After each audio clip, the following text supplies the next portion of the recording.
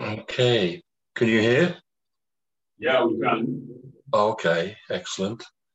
Um, I'm going to look a bit into the Old Testament, as ever.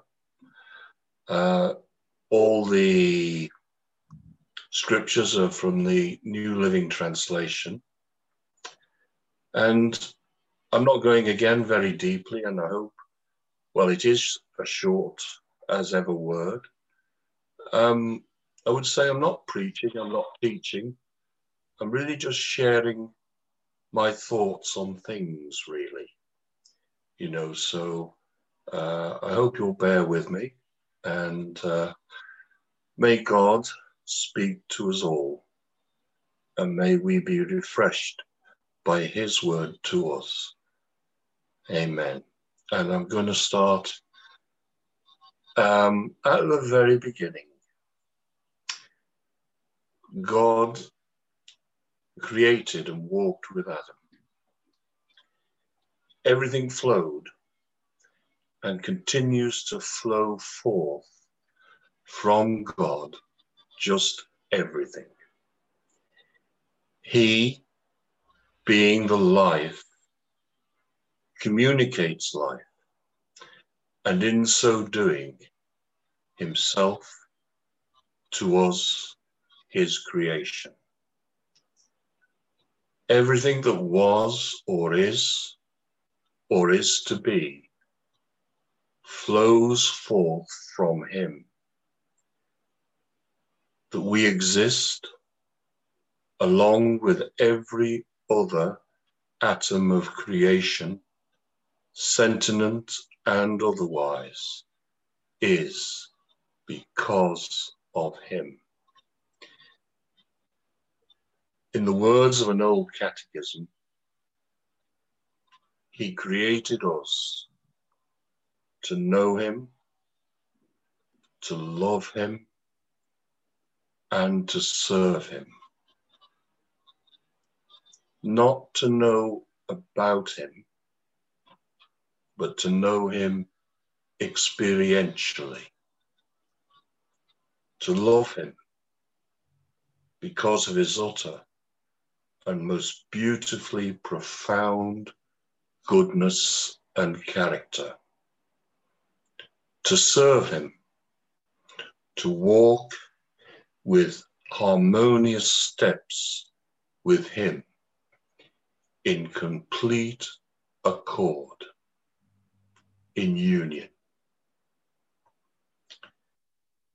As we know also experientially, this did not last.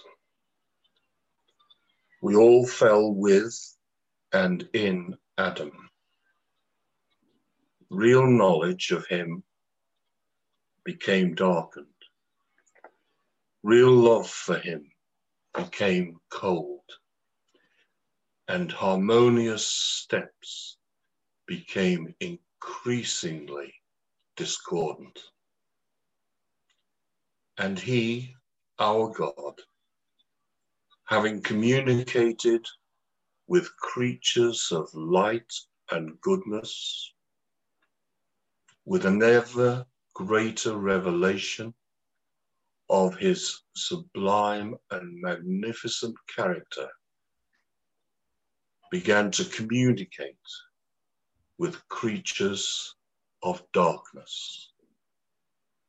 No instant destruction nor casting off, but the advent of an incredible revelation of mercy and of an immensity of love and purpose.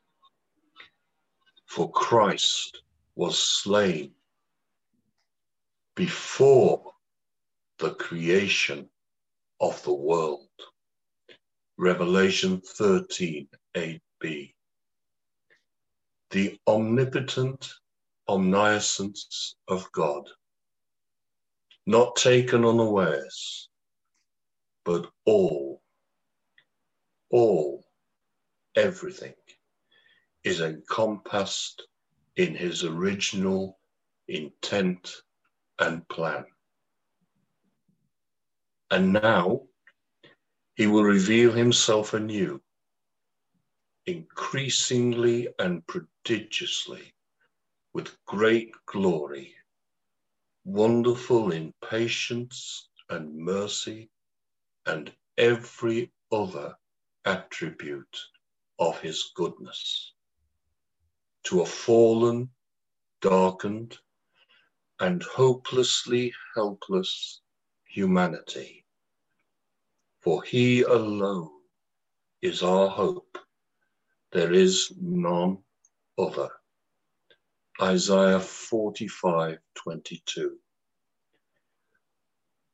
Let all the world look to me for salvation, for I am God. There is no other.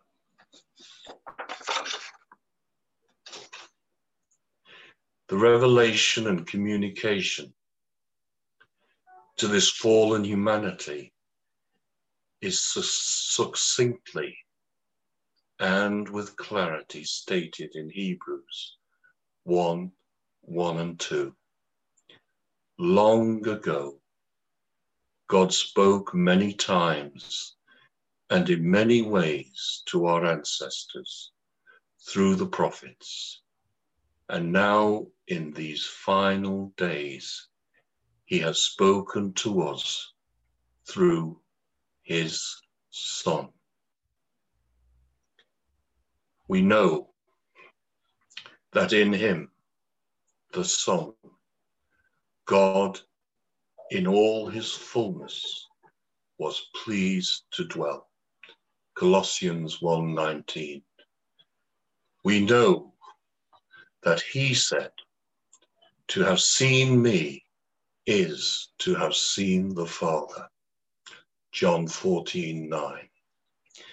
Sinless, perfect, without spot or stain, the fullest revelation of God himself to be given in man to man, our Lord Jesus Christ. But what of us? And what of the prophets? What did God have to work with in them, and consequently with us also? And it is something of a considerable downgrade to look at the prophets, and so consequently in them at ourselves. For we are of the same common clay as they, but, and to the praise of his grace and his glory, in the hands of the same benevolent, omnipotent, and masterful potter. We tend to look up to the prophets of the Old Testament as great men of God, but actually they were men of common clay, weak and fallible as we. What they had, as we also, each one of us, have, was a great and mighty God of mercy and grace, who would use, and in so doing also transform the greatly imperfect into creatures showing forth and demonstrating the glory of his nature to and in and through them. 2 Peter 1:21. Because no prophecy ever came by the will of man. Instead, men spoke from God as they were carried along by the Spirit. It was all of God then, and still is today. All is of God. If there is any apparent greatness in a man. It is from the enabling anointing of his great Creator, God, and Savior. So what of the prophets? David, he sinned more than Saul, but yet spoke for the Lord. Jeremiah, he accused God of being deceptive, yet spoke for the Lord. Elijah, he ran in terror from Jezebel, but yet spoke for the Lord. The strength was evidently not in they themselves, nor ever the power. God ordained, called, and used them, and was faithful to them, even when they failed miserably. And in them, the glory of his astounding and abundant love and mercy was increasingly displayed for all who would look to see, and to be greatly and increasingly astonished at. Have I, have you been astonished at his undeserved and ever gracious mercy to us? Have we looked and seen, examined, and been gratefully, indelibly awestruck? In the prophet Jonah, the predisposition of God toward all men, the power of God over all creation, and the purposeful providential plan of God for those who are his are quite evident and, plainly speaking, profoundly humbling. He is disposed to mercy for even the most wicked, in this case, the Ninevites. He is disposed to mercy also to his rebellious prophet Jonah and toward the pagan sailors. And he orders all things in his creation, wind, waves, the free actions of men, a sea creature, a scorching wind and a burning sun, a plant and a worm, to bring his purpose to pass. For he is Lord of all.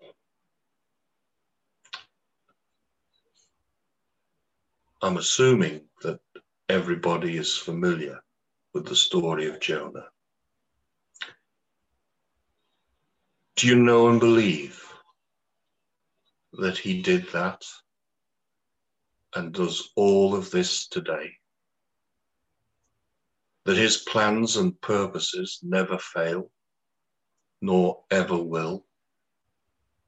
That he orders everything for your ultimate good and the salvation of men, no matter how wicked they may be?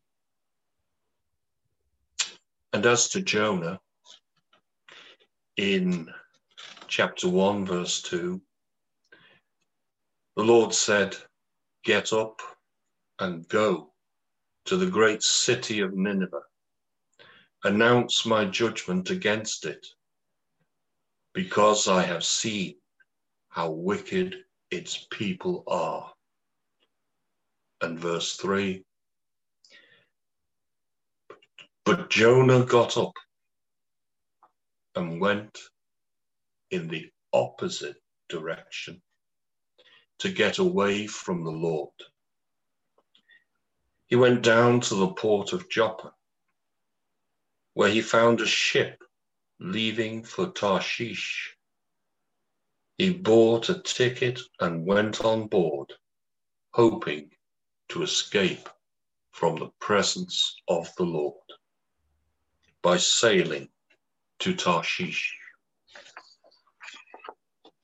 And just a point of interest, and if I remember correctly, Tarshish was the name of 5 Phoenician trading outposts in the ancient world. 1 in Spain, 1 in France, 2, I think, in Germany, and actually 1 in Britain. It was a bigger world than we of today tend to think of. And they were synonymous with the ends of the earth. So Tarshish, as far away as he could get. A seemingly instant and insistent rebellion. Foolish, determined, incredibly stubborn. He simply did not want Nineveh, an enemy of Israel, to be saved. He hated them, desired their destruction, and he actually knew that God might possibly show them mercy. Jonah speaking to God in chapter 4:2, after the Ninevites repented. Didn't I say before I left home that you would do this, Lord? That is why I ran away to Tarshish.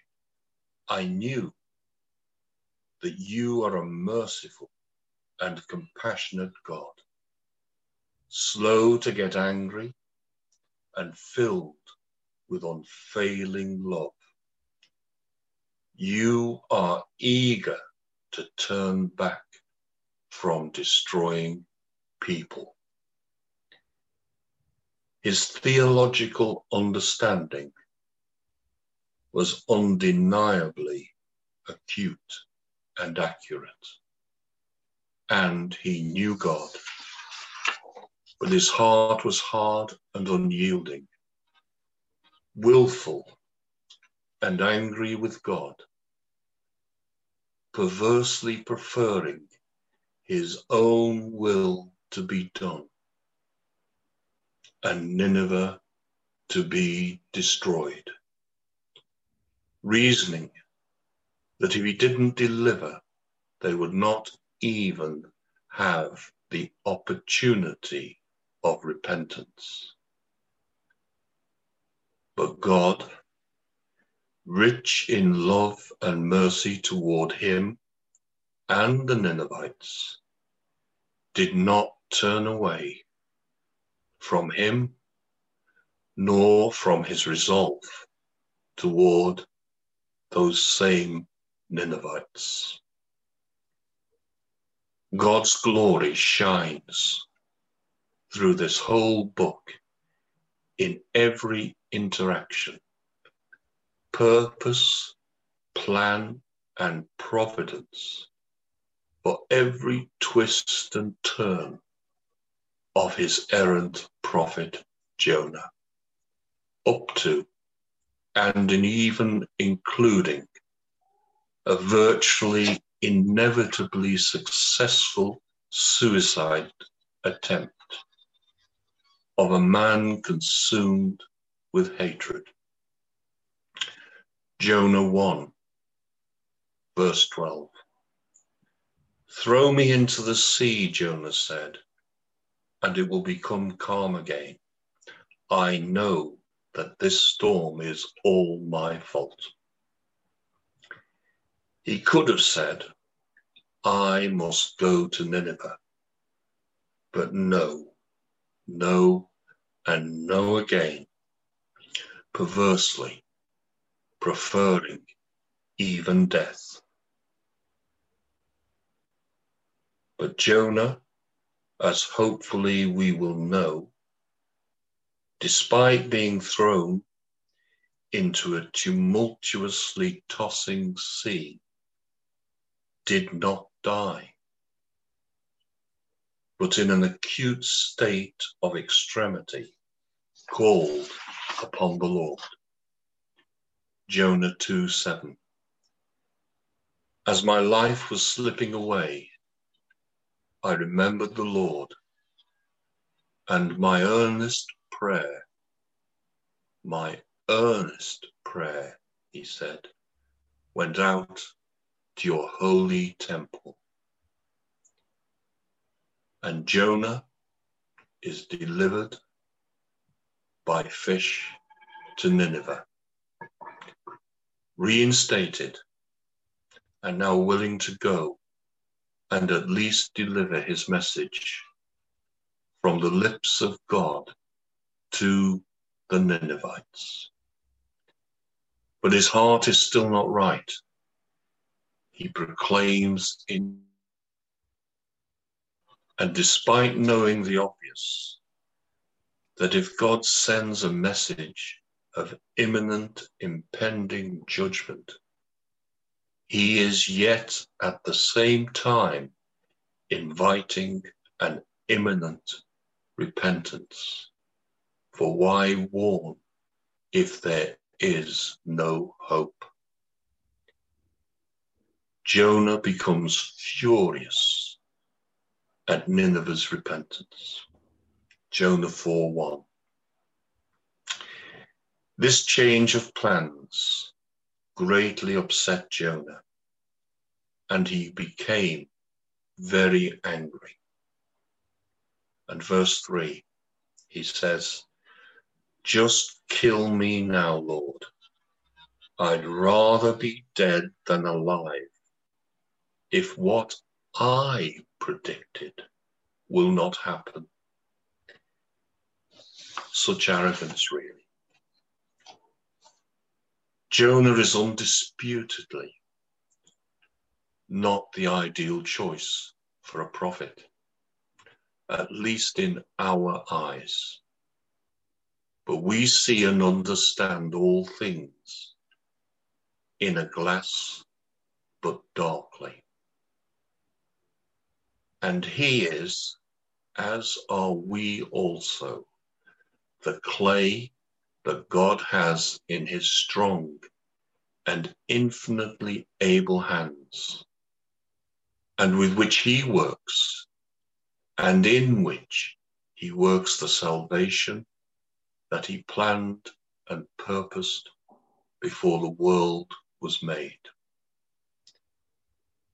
Although certainly not a prophet, nor with any great anointing, in all of this I see myself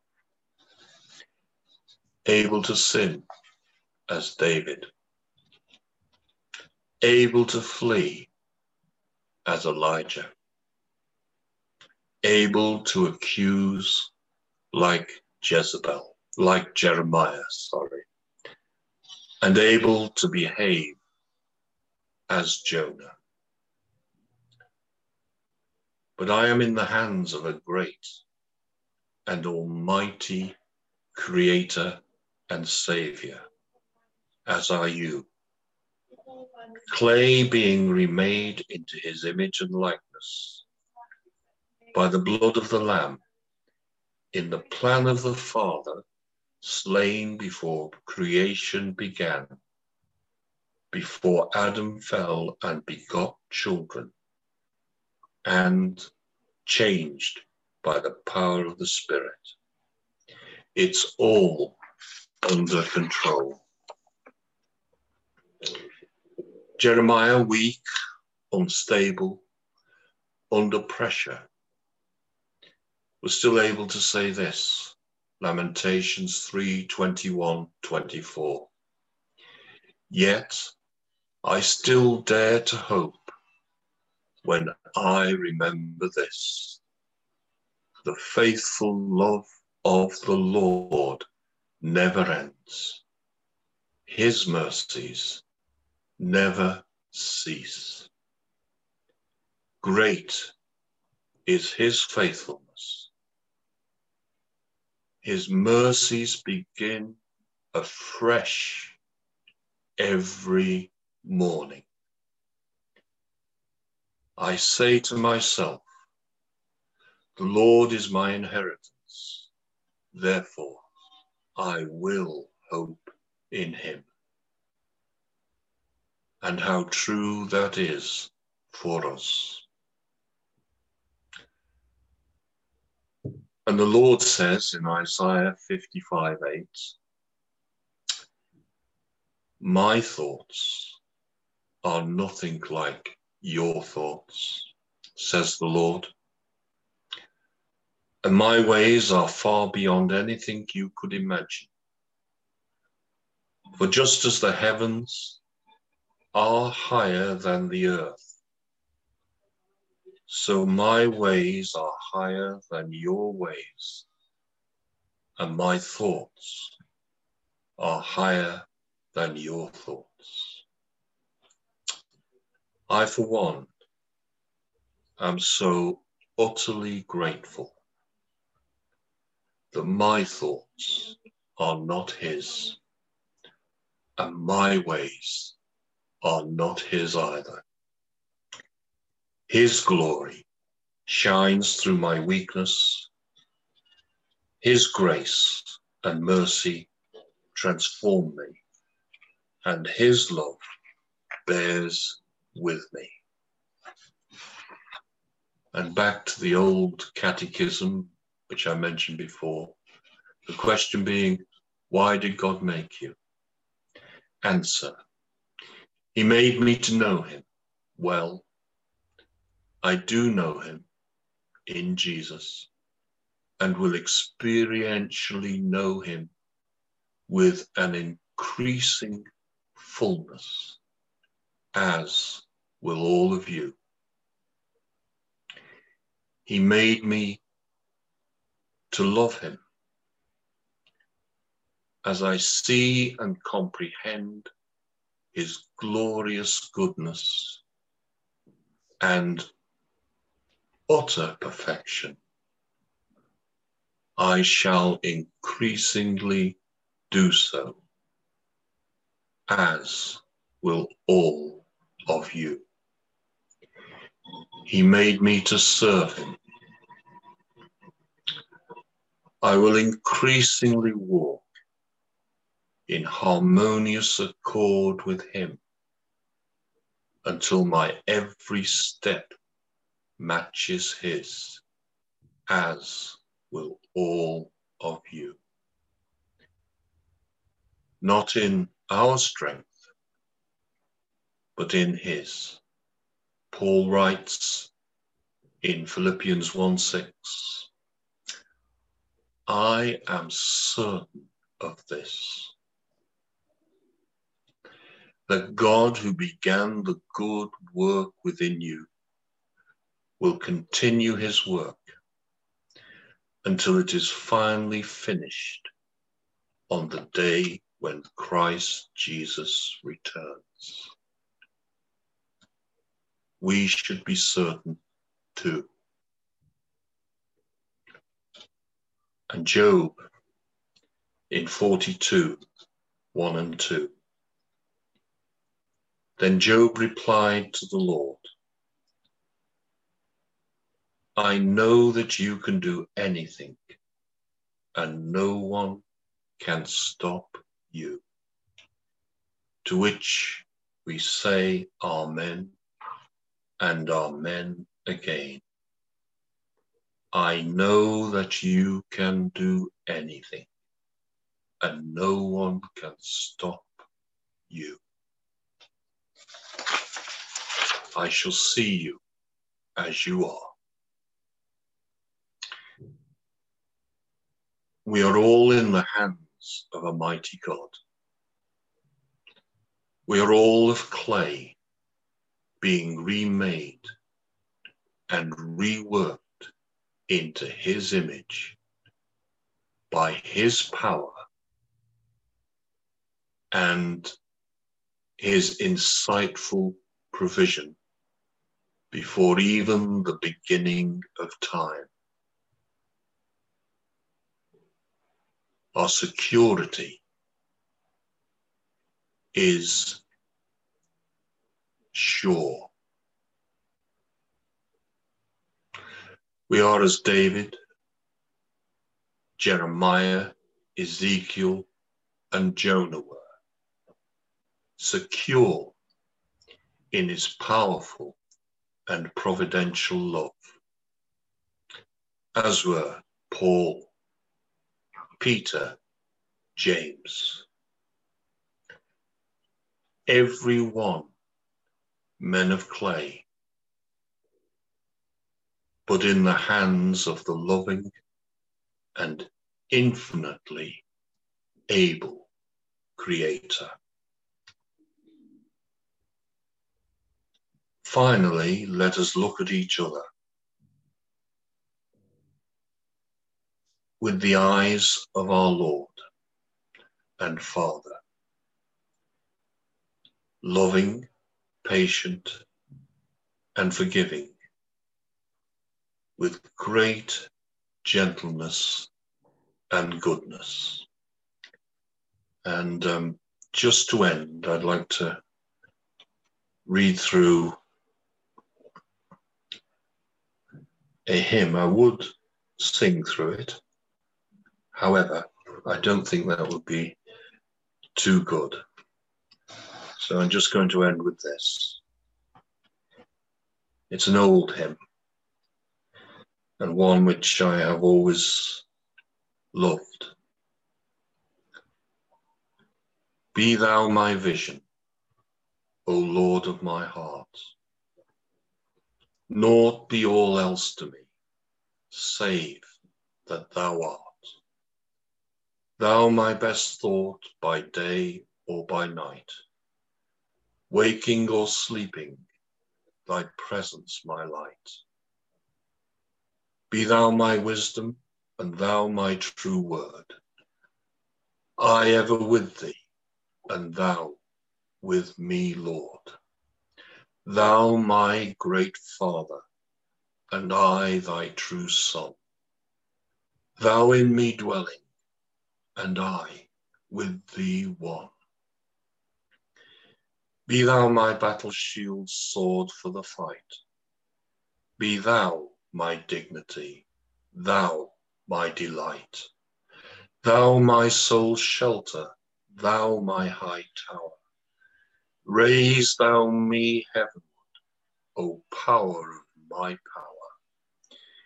Riches I heed not, nor man's empty praise. Thou mine inheritance, now and always. Thou and thou only, first in my heart. High King of heaven, my treasure thou art. High King of heaven, my victory won. May I reach heaven's joys, O bright heaven's sun. Heart of my own heart, whatever befall, still be thou my vision, O ruler of all. Amen.